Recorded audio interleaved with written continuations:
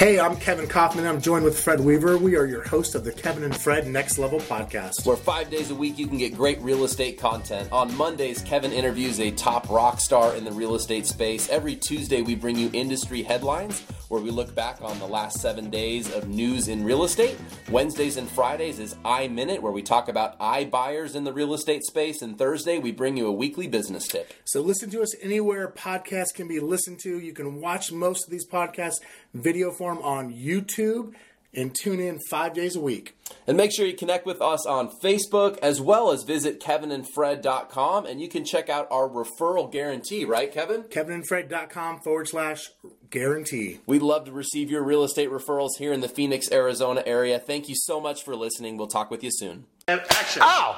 Hey, it's Kevin and Fred. Do you have a referral for us here in Phoenix? There are 30,000 agents here that you could send them to. Why us? Well, for one thing, we'll keep you updated and you'll never have to track down your commission. We'll also make you look really good to your client. And best of all, it helps us keep all this content free. So go to kevinandfred.com/referral to make the introduction.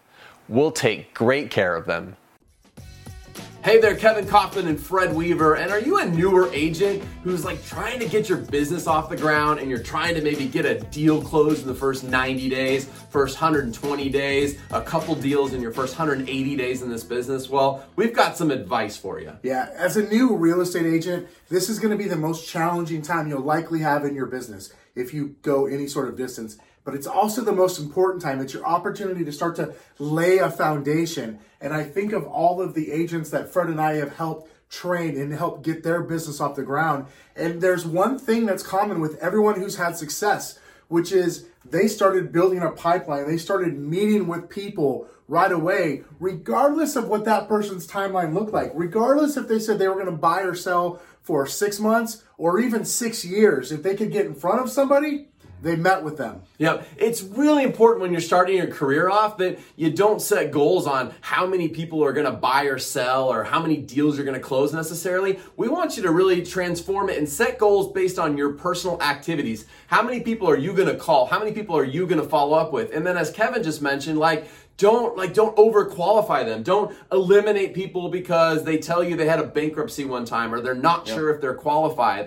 If you as a new agent are looking for low-hanging fruit that's going to close a deal with you, I got news for you. You might get lucky and find 1 or 2 of those in the first year in your business, but that's not enough to sustain you and keep you in business for year 2. Yeah, the reality is you just don't know, and you've got to get experience. It's kind of like the way you get transactional experience is by doing transactions, right? Well, the way you get client experience is you got to interact with more potential clients. You just don't know. So take those appointments and take those meetings, especially early on. Now listen, as your business grows and you have more clients and you even have more closings going on, that's fine. Then you can start to qualify more and more. But listen, up front, if you're not looking to generate an appointment, then you better be holding an appointment. Those are the things that you got to be doing, right? Now, there's a few other things, but those are the really important things. So I really want to encourage you today, don't disqualify an appointment just because you don't think it looks like money right away. Yep, and I'll just close by saying I also want to encourage you to just get out there and do your activities. Control the controllables, right?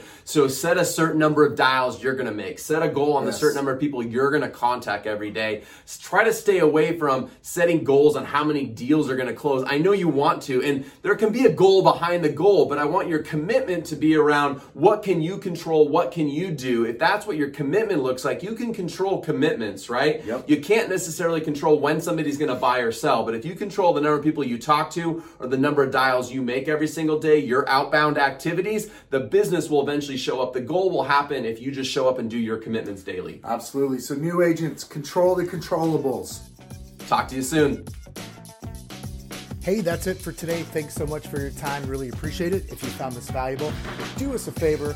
Please review us on iTunes or wherever you're listening and share this with your friends. And for more great content, check out kevinandfred.com. That's kevinandfred.com.